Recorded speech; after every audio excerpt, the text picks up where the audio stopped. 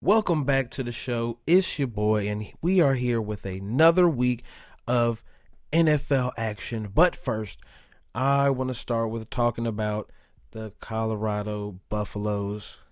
They get smacked, they get embarrassed by Oregon. There was a lot of weird stuff surrounding this game. You've seen it by now, the clip over and over again.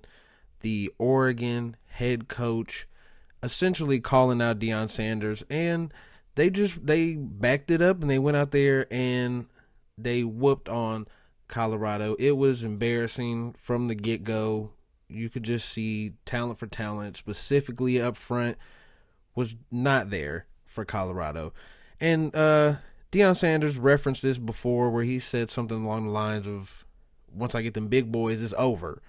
And that was on display here today. The offensive line looked really bad against their defensive line. And the defensive line got no motion, no action. The whole defense itself, really, except for a couple outstanding hits from Shiloh here and there, looked just outmatched, outclassed. And it was bad. Not a lot to say for this. It's disappointing in a way and not in another way, because did it seem slightly unfair, like a bit of an unfair mismatch at the time going into it? Yeah.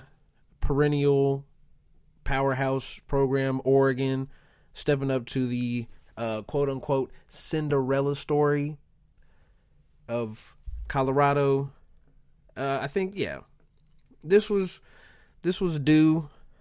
I'd rather them get beat like this now than get any deeper and get beat by a team. The USC game looks scary. My whole thing here is I've been talking about Shador a lot and how I think he's a top tier quarterback right now, and I still believe that if you got him some time, if you gave him a little something to work with. Let's see, what did he get here? He ended up with 159 yards, one touchdown, 23 for 33. A lot of that is just junk stats, So I think you can see it. The line cannot hold up at all. Shador had no time whatsoever to get anything going, and when he did have time, his receivers didn't get open. Now, that with the very few times. And that's not to say the receivers didn't get open a lot. They were open a lot. But if there's not time to throw the ball, it gets very difficult to maintain any type of passing game. It's virtually impossible. So I want Colorado to be good. Did I expect Colorado to basically remain without a loss the entire time? No. Realistic expectations would have had you believing they're gonna win. They're gonna win a couple more games they shouldn't win and be, I think Daniel said it on the last episode. 8-4 sounds reasonable, just enough to get into a bowl game probably and keep a little of the buzz alive. But I think, the thing we got to look out for is next year. Nowadays, with the transfer portal, the fact that they put a team that could start 3-0 together that way shows some positive signs for Colorado, and I think eventually I think in the next 2 years we might look at this. We might look at this game a little different. Colorado going into Oregon might look a little different in a couple years, and that's been my whole thing. Is I just hope that the whatever is going on, whatever you want to call it, the aura that is surrounding Colorado isn't just washed away by the spanking they got, essentially. Because even looking at it here, they had 35 in the first half, and it was just bad. It was bad. It was hard to watch, and it sucks that Colorado had to go out like that. But I think if they can somehow just recruit or get some guys to transfer in, get a real offensive line, a real defensive line, and just stack this team up a little more with Shador coming back, Travis coming back, Shiloh coming back. I'm not sure about some of the receivers, but if those receivers come back with new weapons, with just the way everything works now with NIL and transfer deals, there's no reason that Colorado can't be a powerhouse program within 2 years, 2 to 3 years. And I really believe that there's a lot of kids right now sitting on the bench somewhere at a Power 5 school and thinking, I should be starting. I want playing time. I want to put tape out there so I can hopefully go to the league. Where's a good way to do that? Hey, I'm a left tackle. I'm a 5-star left tackle that's on the bench right now because I'm a sophomore. Hey, you can go to Colorado and get tick like that, right? So I think looking forward, Colorado can be a real problem, and I think it got annoying afterwards just to see so many people ready to pounce on them, so many people ready to pounce on Dion and pounce on Shedeur and call them out for not being good. It's like, no, they're good. They're not a top tier team. Most of these other teams aren't these top tier teams. Like the Ohio State Notre Dame game, crazy game.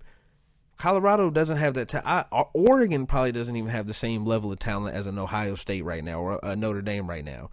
So I think it's silly to just write this whole regime off and write this whole little era that's going on off of one game. I think let's look up 2, 3, 4 years from now. Mark it September 24th. Let's look up September 24th, 2025, and let's check out what Colorado and Deion Sanders are doing then. That's what I want to know.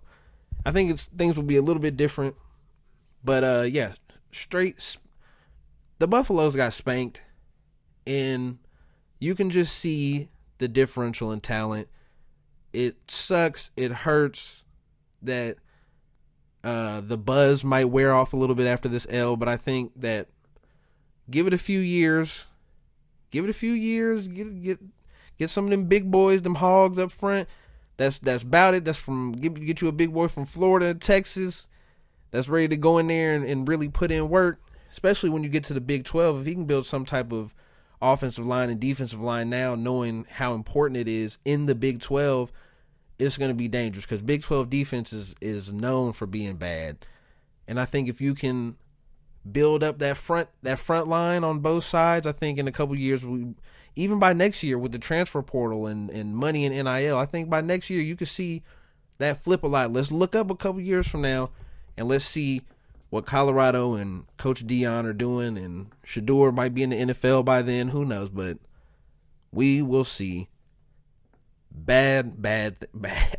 Start off college football. Then I watched Notre Dame and Ohio State, and that game was crazy. And that's where you see the big difference in, I don't want to say real football and what, because Oregon will be in the Big Ten, so it was crazy to watch Notre Dame, Ohio State, man. Like, just watching hard-nosed football. Both quarterbacks come in here and just kind of blah. Hartman, heard a lot about Hartman, and I didn't really see much out of that game. I'm sure he's been better than that. And the other kid did pretty good. McCord did pretty good, scary when Marvin Harrison Jr. went down. That was scary. But just one of those tough-nosed, hard Big Ten type of football games, man. Like, that's simply what that was. No other way to put it. Like, crazy ending. But yeah, nothing remarkable.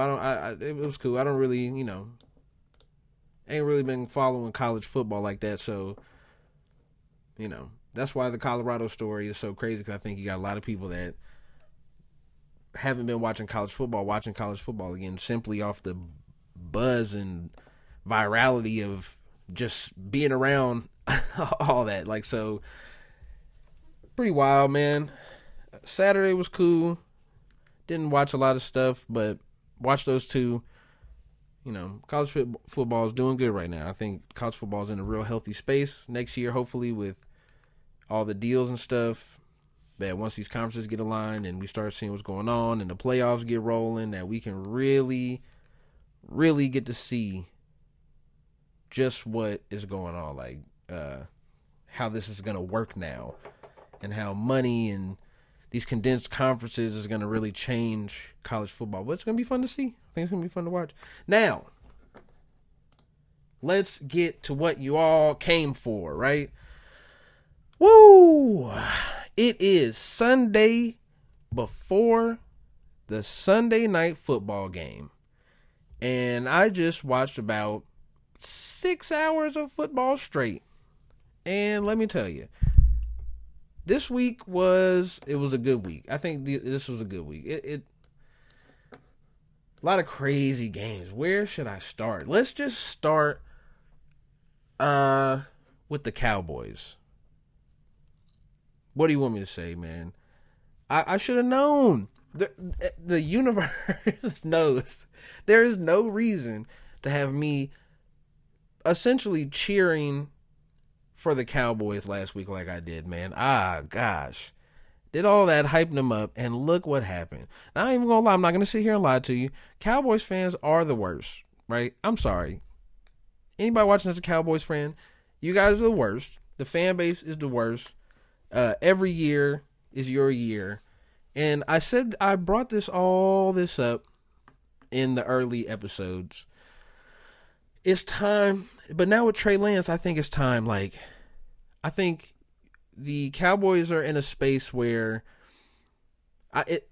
it's time to stop. We can't debate whether Dak is good anymore. I don't think that's the issue, really. I think Dak better than Daniel Jones has been? Sure. But to just simply put it on a lack of talent from Dak, or just a lack of having the it factor thing, and it just seems to be missing from Dak, I think we're done with that. We're at the point where even if Dak can be good again, I think it's not going to be for the Dallas Cowboys. It can't be. Mentally, the energy exerted from media, fans, teammates, I'm sure, because of the such lackluster play of Dak Prescott, has got to be wearing on this team. Year in and year out, you have a good offense. You got good pieces. You've got a great defense that goes out there and gets stops and does all this. And now you got Micah Parsons for the past couple of years. And the Cowboys, every year is your guys' year for 7 years. And guess what? You lose to the 0-2 Cardinals that just lost to the Commanders and the Giants. That's not good. Not a good sign as a Cowboys fan that a team that just beat two, or that just lost to two of your in-division rivals, fall, or you fall to them. It's not a good sign. The Cowboys. And I say all this because if you watch the game, you've seen the way it ended. Dak throws a pick in the end zone with about, I think, maybe 4 minutes or so left. And it's tough. It's tough to see it over and over again. And I feel like Cowboys fans need to know this. It's time to move on from Dak. Take a page out of what the Chiefs did and really work with Trey Lance. Look what Jordan Love is doing. I'll get to Jordan Love in a little bit, but look what's going on with Jordan Love, right? Just take Trey Lance, give him as many reps as you possibly can. I understand this is still a good year. This is one loss, and you can rebound from one early loss to a bad team that you didn't take seriously, okay? You can do that. That's not right now. The reason you guys lost this game, the reason the Cowboys lost this game is because of Dak Prescott. And this is exactly what everybody / Cowboys fans or whatever, this is what you guys were worried about. Okay, let's look at this. 25-40, 250, 1 touchdown, 1 interception. Tony Pollard, 122 yards. Cool. Looking here, it looks like everything's hitting, right? But when you watch the game, you see Dak playing and scared. It's the Cardinals, and Dak is still out there playing scared. because you were down the whole game. I don't think they led the entire game. No. They didn't lead the entire game. They scored one touchdown. It's time.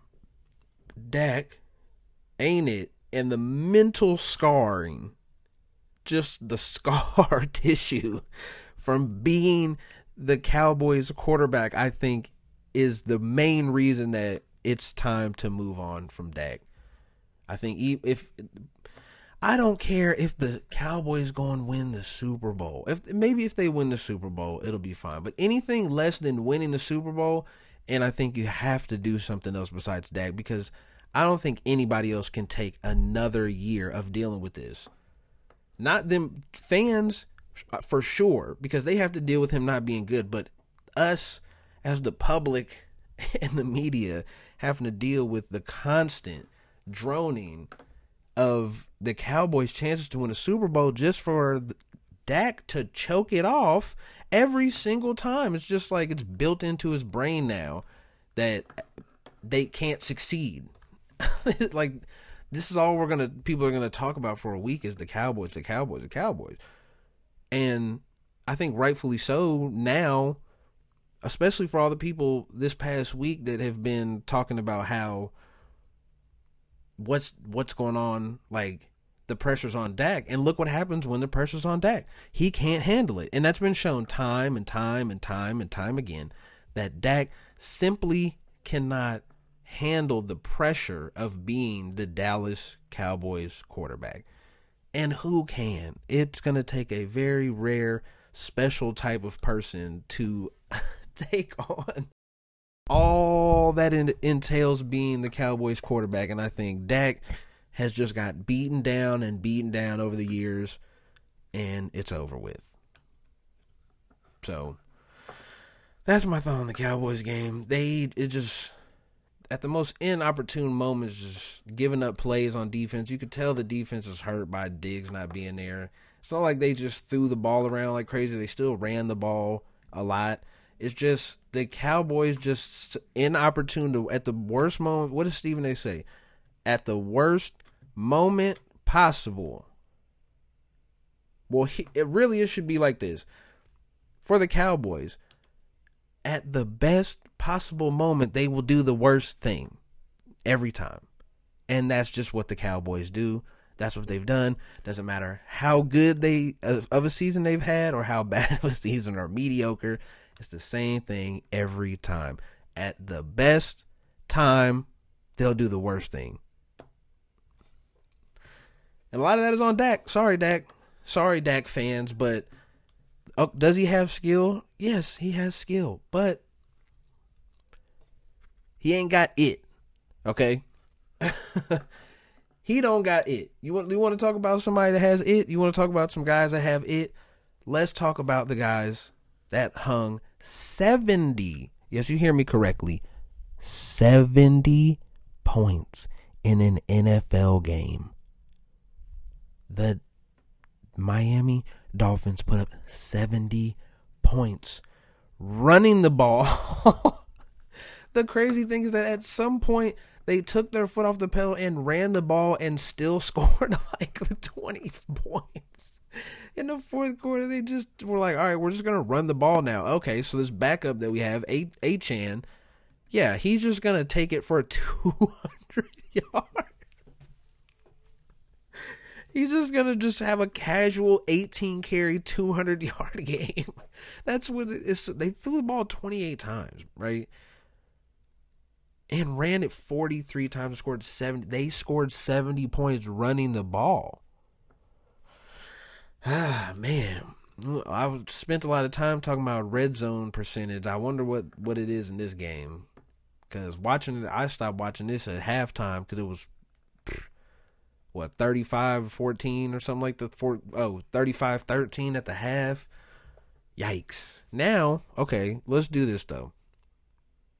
The Dolphins hung 70 points and lost their minds and scored 70 points running the ball. But there were a couple holes you could see, and I don't want to nitpick, but I'm going to nitpick because you're considered one of the best teams in the league right now. The Broncos moved the ball somewhat well. Now, I have to preface that a lot because they got a lot of chances with the ball after a team puts up 70 points and scores on virtually every drive that they have. Did they score every drive that they got the ball? Oh, wow, hold on. Let me see. Okay. Touchdown, touchdown, touchdown. Turnover on downs, touchdown, touchdown. End of the half, touchdown, touchdown, touchdown. Punt, touchdown, touchdown. Oh, my goodness. 1, 2, 3.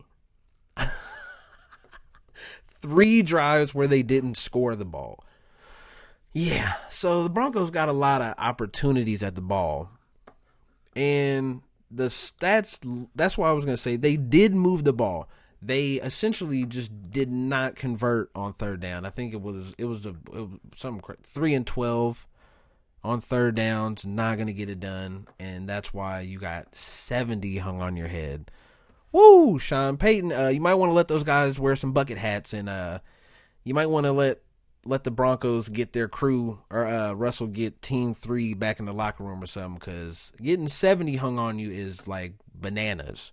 That's a different level of getting whooped, you know. But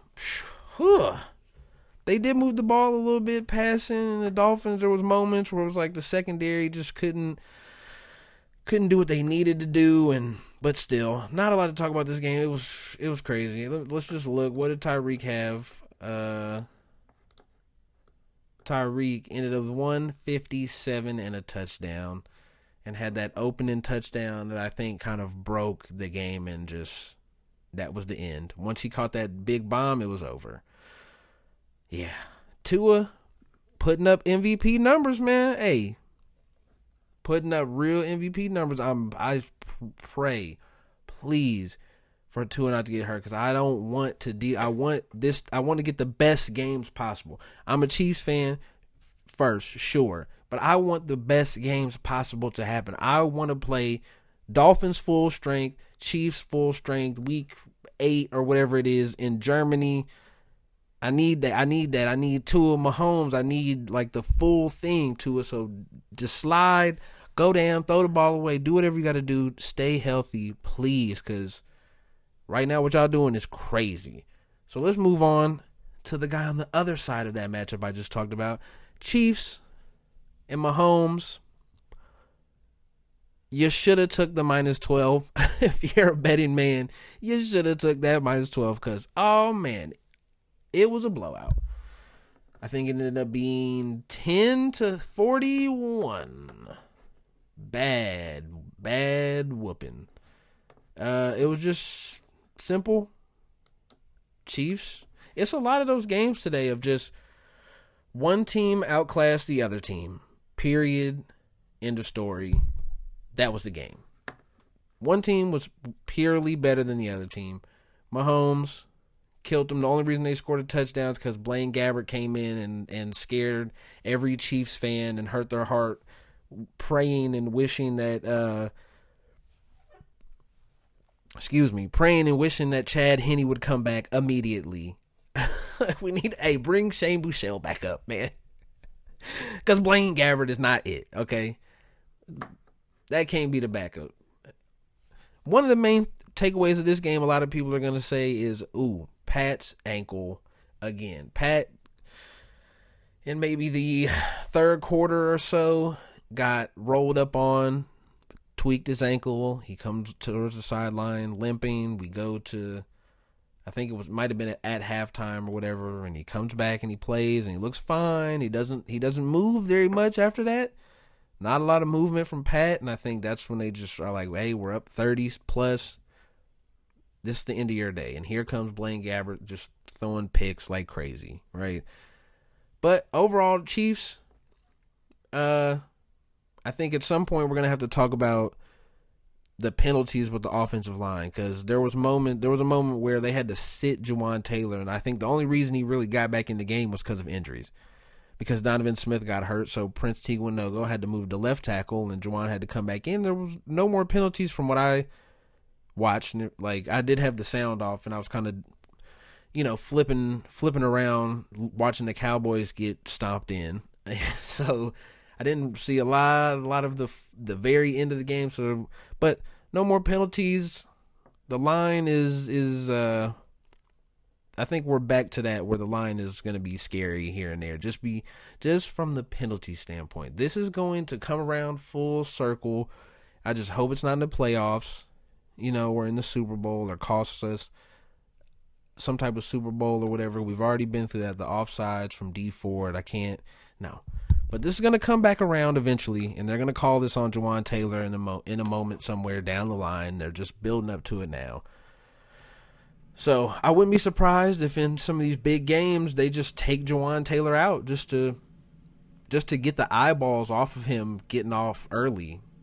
So, yeah, it's a little worrisome. I think that's the only thing to be worried about here. The secondary was destroyed the Bears up front, destroyed them. Could have had a little more pressure from the defensive line, I guess, but that's just real nitpicking, And I just nitpick the Dolphins, but that's my takeaways here is, the defensive line and Chris Jones and them boys, they didn't have to really do a lot to get to Herbert, but it could have been better. They could have got to him quicker on some of those passes. He held the ball for a long time. Yeah. Offensive line, get it together with the penalties. Please just lay off Jawan Taylor just a little bit, Let the man breathe. Jeez, every tackle does it. If we're doing this year, it's going to be a lot of false start calls this year, and it's going to be frustrating. But yeah, good dub from the Chiefs and them guys. Oh, Taylor Swift was at the game.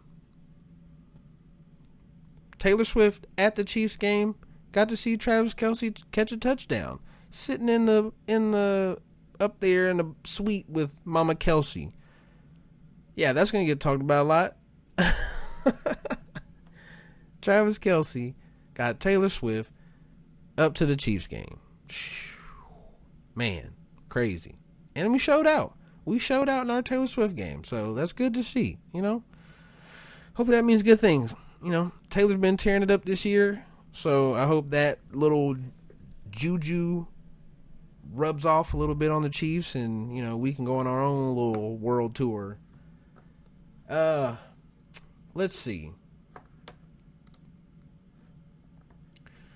Let's see here. What do we... Ooh, hold on. A lot of crazy games, man. A lot of crazy games. Let's go here. The Jacksonville Jaguars. I think right now we need to take a look at Jacksonville. Because now, the Jaguars got it together late at the end of the year last year, I think after going 1-7. So we would assume that you would continue to carry that momentum forward into the next season, into this season, and build off of that and not start over. But what it looks like is the Jaguars have just regressed back to the beginning of the year. Last year, I think the real big problem for the Jaguars right now when I watch that game is the offensive line for the Jaguars is just bad, right? Trevor Lawrence is a good quarterback. I believe Trevor Lawrence is a good quarterback, but you can't be a good quarterback with a bad O-line. He just didn't have time. Once they were down early, they were down 17-0 going into halftime, and once they got there, they came out of the break and looked good there for a second. For the next couple drives, they just go score. But it was too late, I think. And the way they came out in the second half was really a lot of short screen plays to their playmakers, and their playmakers are really good players, and they took those plays and made it work. But they made it work in spite of the O-line just not giving Trevor Lawrence any time at all. And so when it was third and long or second and long and they go to throw the ball, it just wasn't going anywhere. They started the game off 1 for 5 on third downs, and that's how Houston just went out there and took the game over. I think, ETN is good. Trevor Lawrence is good. Like, Evan Ingram is good. Calvin Ridley is really good. Like, they have these great guys. They have great playmakers, and I've seen this story before. The offensive line being that big of a problem where I can't run a 7-step drop. I can't run anything long because Trevor Lawrence is just going to get eaten up. We've seen it in the Chiefs game, the Colts game, now here with the Texans, and it's not good. It's not good that they just can't pass rush. They did pretty well running the ball, but it doesn't matter when you're down 3 scores if you can run the ball. You need to be able to generate some big plays, and Trevor Lawrence has the tools to do that, but he doesn't have the tools to do that if 3 guys are tackling him and he's crunched up into a little ball, or if the pocket collapsing on him over and over and over again. It took its toll here, and the Texans come out and look awesome. And you know who looks really awesome? C.J. Stroud. Let's talk about it here. C.J. Stroud is easily the best rookie quarterback. And it's kind of crazy to look at that because I never would have guessed C.J. Stroud would just come out and be the most NFL ready. He looks calm and steady in the pocket. And for all the people that were questioning his intelligence, it's pretty hilarious to see him just kind of casually eat up a Jacksonville defense that has seen Herbert and stopped him, that put clamps on the Chiefs and stuff, and just see C.J. Stroud just eat them alive, right? Just time and time, because they didn't run the ball very well. And it was just C.J. Stroud on third downs just throwing seeds, just throwing darts out there, and just like, man, that kid's good. And I think a lot of people do this when they see a black quarterback. You just assume that he can run, and C.J. Stroud can run, so you would be right. But the difference here is he doesn't really run. It's kind of like what I talked about with Geno and Shador last week. Is he's a pocket passer, and I think his brain operates from a place of being a pure pocket passer. Now you can see him in game. He's going through his reads. He's making the check downs when he's pressured. Like, he's making a lot of these like higher level smart decisions with the football. So I think the Wonderlic test, that's cool and all, but is this guy a football player? And I think that's what you have here with C.J. Stroud. Is I don't care if the man can do calculus. Like, I don't care if he can memorize like certain things at a certain capacity within, some type of hour test that you're giving him. I care about, can you go execute this offense, right? If I give you time to do this, can you do this at a high level? That's what this whole thing is about. And C.J. Stroud has proven 3 weeks, yeah, he's got it, He's got it. Like the same way Dak don't have it, he has it.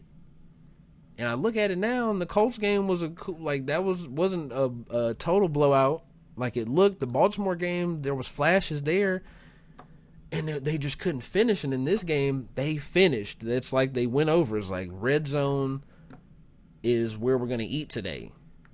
And they had the kick return. That kick return is really when the game was over. Now I remember. The kick return is when the game ended. And that's what I need to know. Oh, yeah, they blocked the field goal early. It's just a lot of these things like, yeah, Trevor Lawrence is awesome, but Trevor Lawrence can't play special teams. Trevor Lawrence can't play right guard and tackle, like left tackle. He can't, you know what I mean? The Jacksonville Jaguars are at that stage with their franchise quarterback where the guy can't carry the entire team like that, And you've got pieces at the skill positions, but it's just this little random stuff, right? Like, the kick, the field goal, the touchdown return, like things like that, where it's just, you can't let this stuff happen, Oh, I just need it. You can't let it happen, man. The long bomb to Tank Dell was crazy. Like, they were, yeah. The Texans look awesome. They're not good. I think that's the thing here, is that maybe we're finding out that the Jags aren't good either. Now this AFC South division, who knows what could happen? Like, could the Texans win the AFC South the way CJ Stroud looks? And if he continues to progress this year, I think we might have to come back and look at that in a couple weeks. And yeah, maybe the Texans can win the AFC South. Now, let's go to another young quarterback that could win their division. It's Jordan Love and the Packers.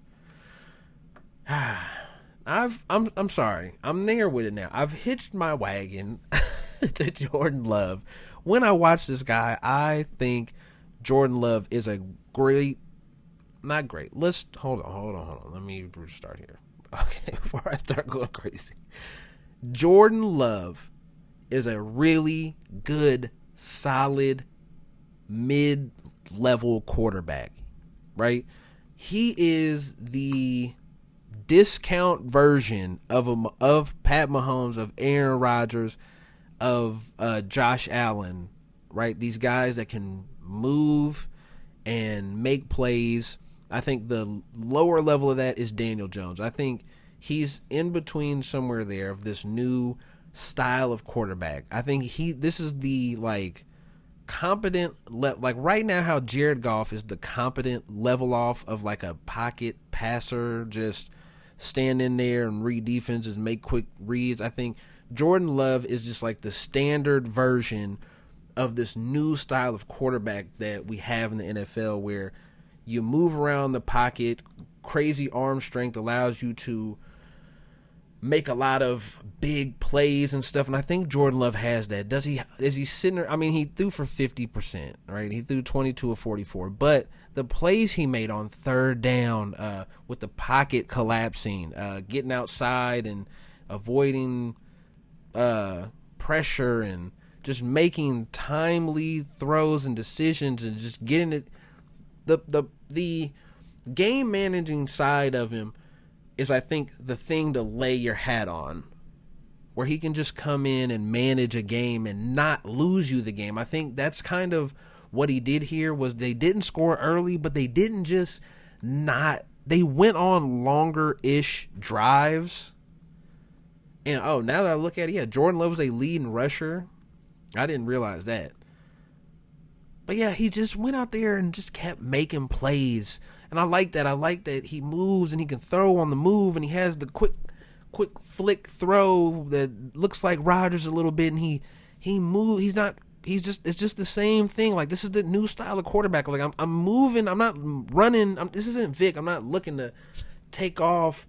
Not Lamar. I'm not looking to take off and just go. I'm looking to move and make space and get guys open, get guys time to figure out who to get open. It's this new point guard style of quarterback where these guys just, I'm going to move and I'm going to look and I'm try to get a guy open. I might throw it across my body, might do something that's in the textbook, not a great play, but the way the game is played on the edges today with the quarterbacks outside of somebody like Tua, I think that's the way we're going, and I think Jordan Love fits this. This is a solid 10-year starter that's very competent, above competent, can make you plays, can win you games, and that's what he did here. He had the pick. You throw picks, right? Like, this is a quarterback on the younger side, and Josh Allen just threw 70 picks in a game, and we still hold Josh Allen to this high accord. And I think that's where I think Jordan Love is still in his early phase, but I think he can really get together. I think this team has the pieces to be a good playoff team. I think they can make it to the playoffs this year in the NFC North. I think right now they're even with the Lions, 2-1, and I wonder when they play, because that's going to be a good game, because that's really going to determine what goes on with the Packers. But I think they just go out there and they play tough, good football, And I like that Jordan Love has talent. He's got the arm talent. He's got the size. He can move. He's making relatively good decisions. You know, not compared to the great quarterbacks right now, but compared to the base level quarterback, he's above base level quarterbacking right now. I would say if I had to take Jordan Love or Brock Purdy, I'm taking Jordan Love. If I put Jordan Love on the 49ers right now, he would probably be an MVP candidate. And I'll say that. I think the things that I've seen Jordan Love do with a football in his hands compared to Brock Purdy is different levels. It's a different level. It's a different talent level from Jordan Love to Brock Purdy, and it shows to me when you see and it's not stylish. It's when he rolls out and he's moving, it don't look good. It's not highlight stuff. You know what I mean? It's just efficient stuff that gets everything done. I think he learned a lot of his scrambling stuff from watching Rodgers. The way he moves out of the pocket, the way he holds the football when he moves out the pocket is just very reminiscent of, like, he has just studied all the good things about Aaron Rodgers and really has taken a hold of it. And I think he's going to be in this batch of these new quarterbacks that play a certain way.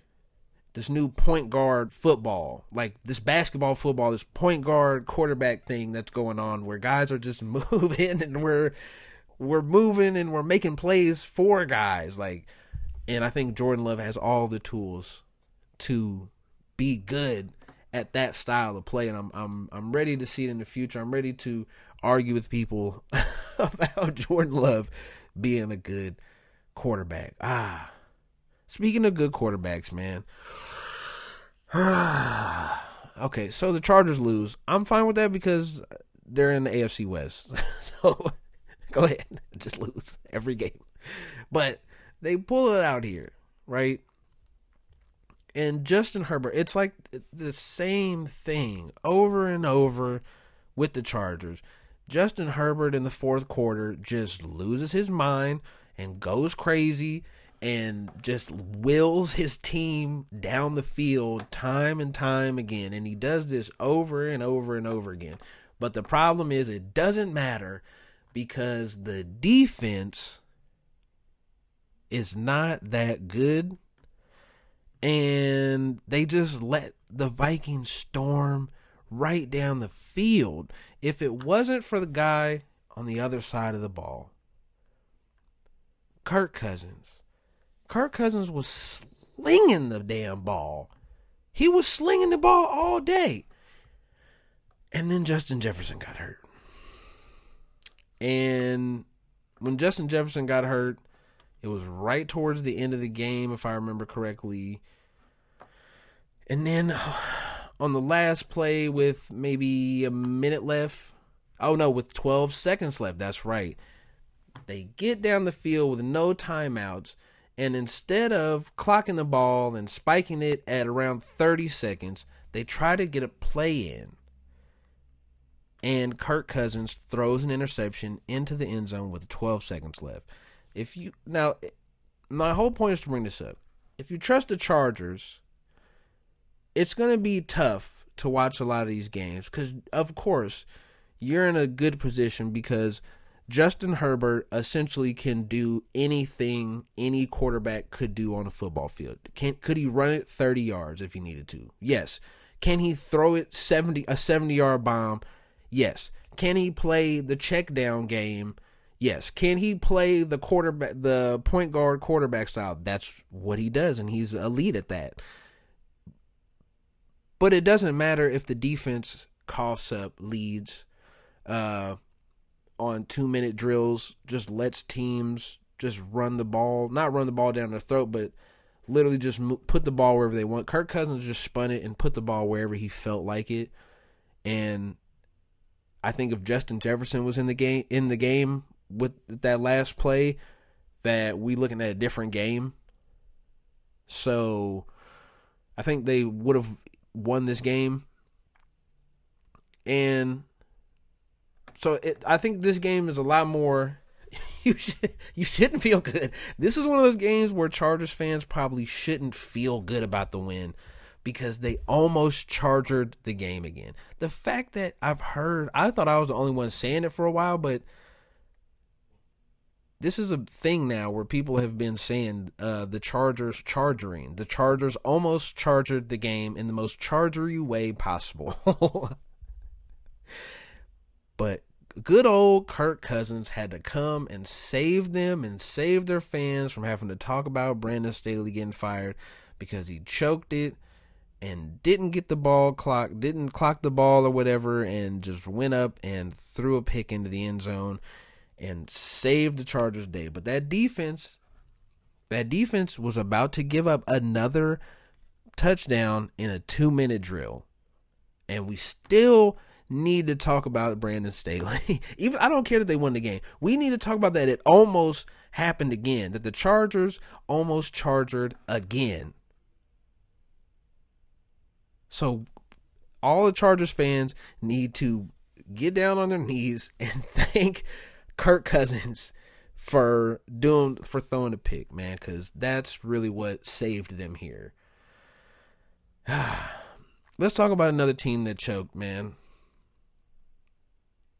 The Ravens. Maybe Daniel was right, you know. I know I was right about a couple things last week on Friday's episode, or Thursday's episode, excuse me. I know I was right about a couple things, and I think he was right about a couple things too. Yeah, the Ravens, they choked. So I need to go to something here because I was looking at it earlier, and I think it just explains the game, right? My opinion is always going to come from watching the game first.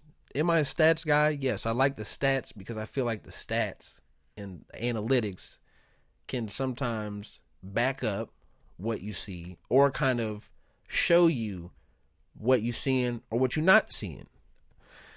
And this isn't even a stat thing more than Baltimore just started off really bad, right? So you look at this, they come out, they score a touchdown in the first quarter, 12-play, 80-yard drive, great way to start the game. 7-0. But then you fumble and you stop them from scoring. And then you go 3 and out and you get 1 yard. And then you fumble, and then you punt. So after the touchdown, which is 9 minutes into the first quarter, the Ravens' following drives are fumble, punt, touchdown, field goal, punt, missed field goal, punt, 4th downs, game over. So for as much as we expected the Ravens offense to be explosive, and I don't know if it can't, like, Odell is basically guaranteed to get hurt every year. So you don't have the excuse of saying that we didn't have Odell because there's no reason for that, right? There's no reason that Odell should carry this whole offense. And I know they're missing linemen. They're missing a lot of guys, but Gardner Minshew, and the Colts, and Zach Moss, not even Jonathan Taylor, Zach Moss and Gardner Minshew dominate the game. With Michael Pittman makes that crazy catch. And you just get to a point where I think questioning whether or not Lamar Jackson can throw the ball would be stupid here, right? They changed play calling, so we can't really do that anymore. They ran for 186 yards, but the problem, again, and I just talked about this in another game, if you ran the ball 37 times, you threw it 31 times, but the problem with that is you were down the entire game. And that's what happened here, is just couldn't generate offense, and at the end of the game, somehow just the Colts got the big play they needed, or this game would have damn near ended up tied. it's just they just can't get away from running the ball. I understand it's their strength, but you got to rip it, man. Like you got to rip it. I thought we were getting to a point where they were going to start like really airing it out, throwing the ball. Justin Herbert threw the ball 50 times. Like I think he had 400 yards. Like a close game like this, like it's just crazy to see that they just stick to running the ball. And I mean, like, look at this, man. Three plays, 1 yard. 3 plays, -6 yards. 6 plays, 18 yards. 3 plays, 4 yards. There's just so many downs where they just run the ball and can't convert on third down. And at some point, we're going to have to look at Lamar and ask, like, were they right in the first place? Lamar Jackson hasn't been the same Lamar Jackson since 2018. It's been 5 years now. Or 6 years now, almost. I just wonder when we have to have the conversation of maybe Lamar is on a lesser tier down than some of the other guys, you know? Like, if what Jalen Hurts this past 2 weeks or whatever, or 3 weeks, if he played like this for the next 5 years, will we hold him in such a high regard as we do now? I don't think so. And I think that's what's happening right now with Lamar. I just wonder if it's time to start questioning whether or not Lamar Jackson can get it done throwing the ball. Yeah, you ran for 100 yards. Like, you had a great fantasy game, but that means nothing when you can't win games. You know, and I know they won. They beat the Texans, and Texans beat the Jaguars. You can do some paper, rock, scissors there, but there's no reason they lost to the Colts. They kept trying to run the ball, and that's what doesn't make any sense. Like, let's go look at the last couple plays. Like, let's go look at the overtime plays. Okay. They ran the ball. This is the first. So they get a stop on the Colts. This is overtime. You have to score to win. This overtime, you have to score to win. They force a 3-and-out from the Colts. And this is what I've been saying. They run the ball. Incomplete, punt. So this is what I mean. Time and time again, they keep running the ball. And I think Tony Romo made a good point during the Jets game where he said sometimes nowadays you kind of have to pass the ball on first down just so you can get an easy completion that you're not fighting against negative yards already, and you're not pressured to go out and do anything crazy, but just get yards, get positive yardage and gain and on the downs. And I think that's the problem with the Ravens. Is just I don't think they still don't trust Lamar to really throw the ball a lot, and you get behind on downs, you get behind the sticks, and you get this. Because let's go look at their next possession, right? And this is what happens: incomplete, 7-yard completion, incomplete, timeout, incomplete, downs. That's a game. I mean, this is what I mean is that when it was humming early, that's cool. That's where you put all your stats up. And then you run the ball. You run the air out of the ball back to the Colts to the point where they come down and tie it after a safety. You give up a safety and then you let them come down and kick a field goal. Was granted, the kicker was out of his mind and kicked 4 50-yard field goals to keep him in this game. But still, you let them in these crucial moments get in position to kick those field goals, because you get behind on the downs, and Lamar can't throw third and medium, third and long, and that's game. So it's time. I think eventually we're gonna have to really look at this and wonder, when is it time to start questioning Lamar? Next year, if he plays average next year, the year after that, or does he just get moratorium on essentially not being questioned for not failing, but failing to kind of live up to being Lamar Jackson? Only time could tell, right? So, let me see. What else do I got? Let's see. Mike Williams got hurt again. That was crazy. Yeah. Oh, Deshaun Watson. I think all the talk about Deshaun Watson just being super horrible is kind of hyperbole. I think he went from being very good to now he's just average. And yeah, good week, man. Great week of football. Let's go look at the rest of some of these games, and I'll go over them really quickly. Right now, the Steelers Raiders game is on, and I'm gonna go watch here in a minute. But yeah, Buffalo rout the Commanders. Cleveland and their defense is legitimate, man. They just shut down Tennessee, and it was bad. It was bad the whole game. Didn't watch a lot of that.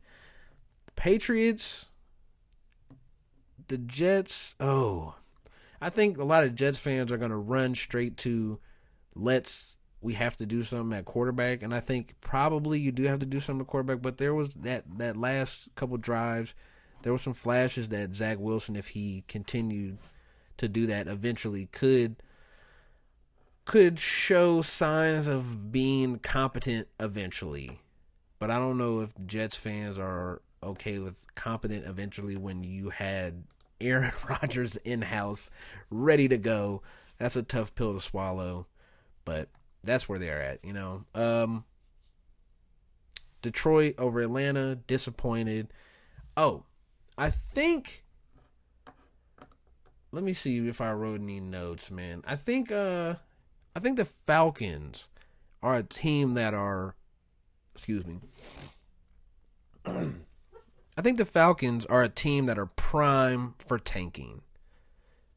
All they need is a quarterback. The offensive line looks solid. The defense looks solid. The offensive pieces are great.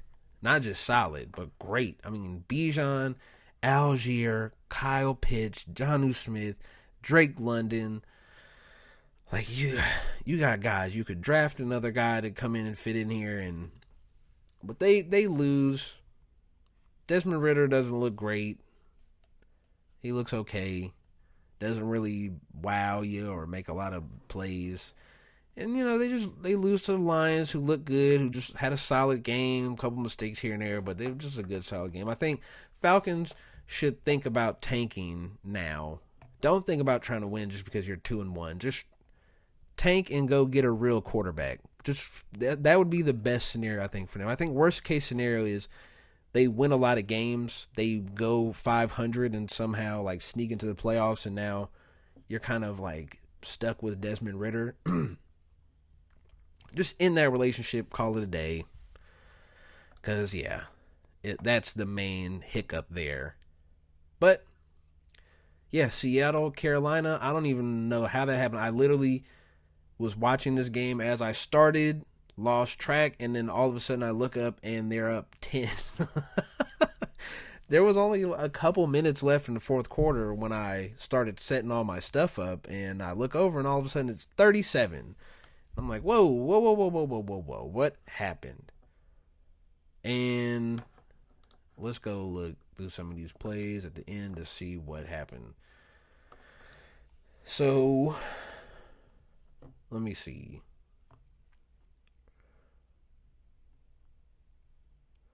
Yeah, they scored in the red zone. Jeez. Yeah, 10-yard, 12-yard. Getting the end zone on 27 yards, so short field. Oh, they turned it over on downs and they scored. And then Carolina came back and marched down the field, got a good call, hit that bomb to Thielen. Okay, I did see that actually. I remember that play to Thielen was crazy. Yeah. Yep, and then they just couldn't do nothing. Damn. Yeah, shout out Carolina, man. Maybe there's some Ewing theory stuff. Shout out Bill Simmons. Maybe there's some Ewing theory things here with Bryce Young. I tried to tell y'all in one of I think maybe the first episode, I don't believe in small quarterbacks. I don't think it can work. Like, I'm 5'8", so I know what being around a bunch of 6'5", guys looks like. It's not great when you got a bunch of guys that are 6'2" and up chasing you around, and you don't have a good offensive line, and you don't really have good pieces. But to argue that Andy Dalton went that out there and made the Carolina weapons look competent, so maybe it's a Bryce Young thing. I think it's a Bryce Young thing. I think they made a mistake. C.J. Stroud looks amazing.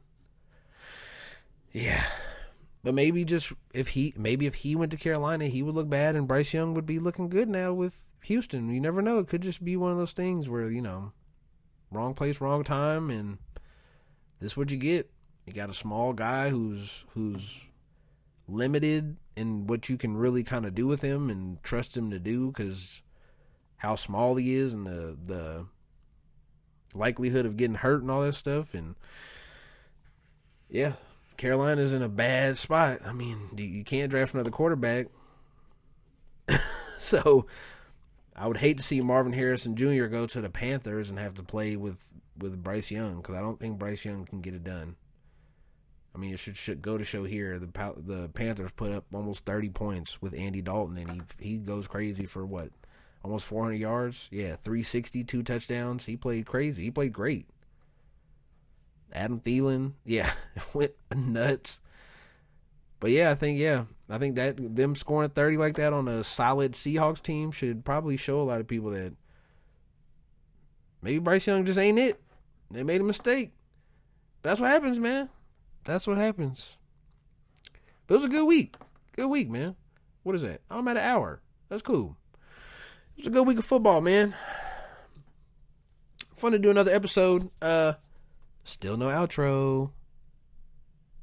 I'll see you guys Thursday. Peace.